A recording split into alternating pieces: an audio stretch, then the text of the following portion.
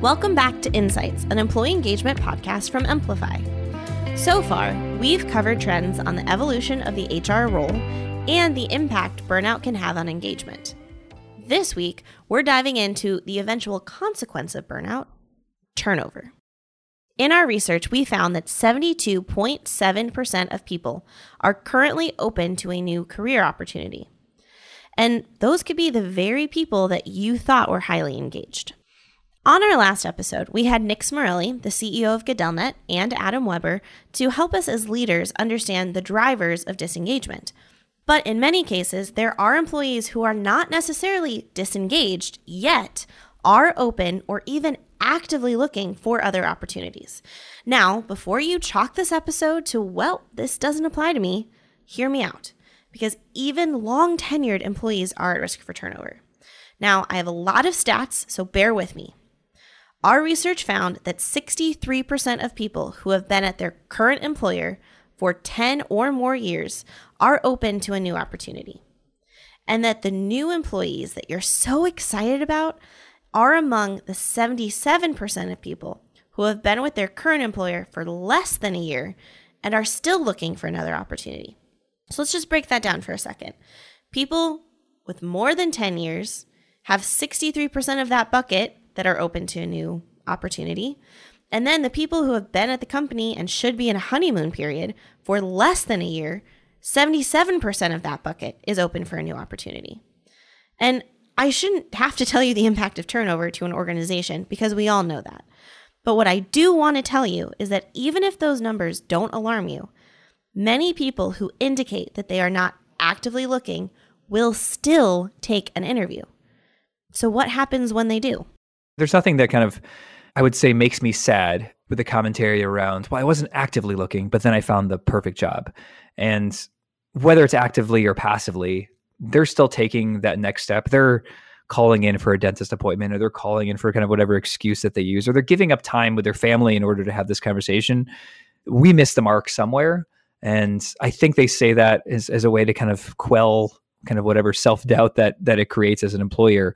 But I still look at that as we missed an opportunity here. And I appreciate the sentiment, but the reality is actively or passively, they are still looking for another job and they realize that your company wasn't their home. And that's kind of a hard reality sometimes to face. As a reminder, that was Nick. And he said a key word there, home. What can an employer do to create an atmosphere for its employees where they don't even want to think about taking that interview? And not only keep the door closed to new opportunities, but lock it up and throw away the key. I speak about this with my managers all the time, that employees want to be seen, heard, and valued. And I think ultimately, as you look at what your retention and turnover mitigation strategy is looking at it in those buckets, I think really has helped us kind of crystallize our approach. Or in the times where, right now, I'll be totally honest. We've got some employees who are frustrated. We rolled out a few new metrics and they're incredibly frustrated by them. And there's been even kind of, I would say, not serious talk, but, is this the right place for me? Have we lost what our mission is? And in my mind, in no way or no capacity have we lost where our mission is. Merely, we were just trying to quantify it a bit better. So there was a miss.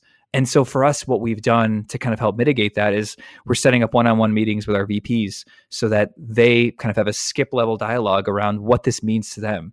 They can understand what the global picture is around those goals and they can improve. So for me, creating a forum, no matter what you use, whether that's a one-on-one meeting, whether you're using engagement software, whether it's the HR director walking around, whether it's those chance meetings in the cafeteria where you hear them and then you report back out. And I think that's the most important part is if somebody brings you any idea and you do not come back with them with some level of, we went ahead and implemented this, it's going to be implemented in Q2, or honestly, your idea was terrible. And here's why. Not all ideas are good. And my executive team have told me multiple times how bad my ideas are sometimes.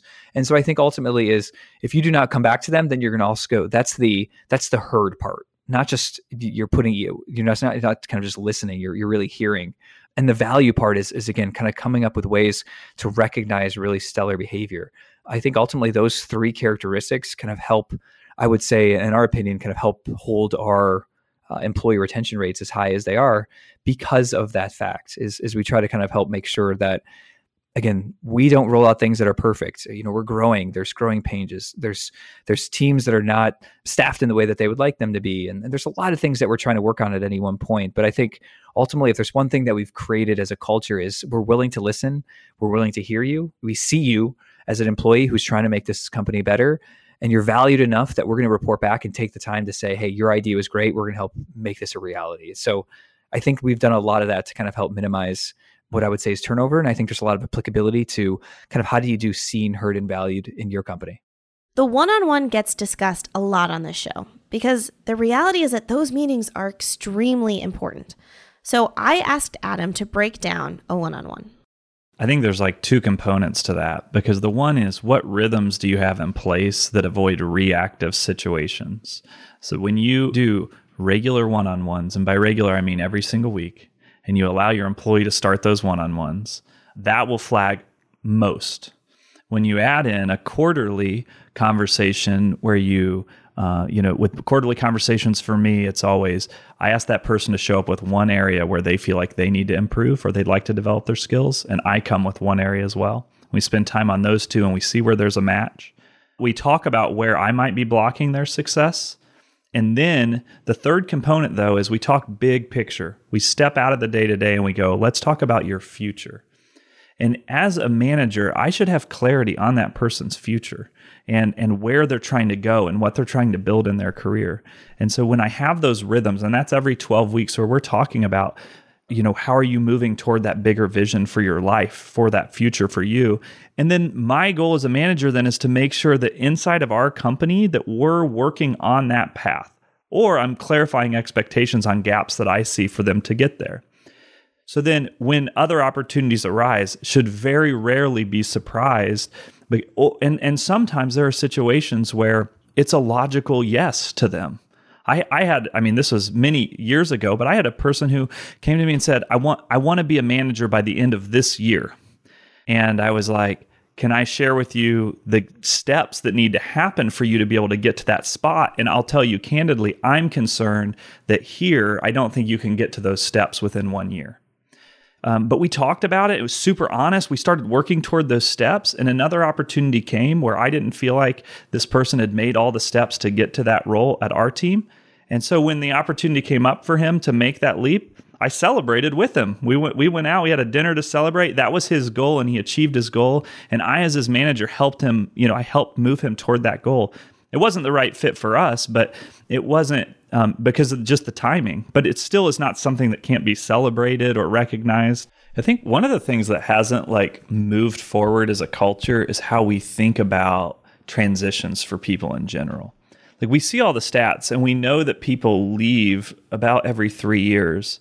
And yet when they leave, it feels like this severance of this deep, ending that doesn't match how often it happens. And so I think just having honest conversations and, no matter how long, my hope is always, at a business like ours or as a business leader, that no matter how long you work at our company, I hope it makes you better. And I hope you made our company better, and that we celebrate people for the work that they did. And I just think as a work culture across the board, we need to improve how we celebrate and launch people into different parts of their lives. We're not signing up for a marriage. We are all giving of our time for a season, and hopefully that season is an elongated season, but it's different for everyone. The employee-manager relationship is a key driver of engagement and retention.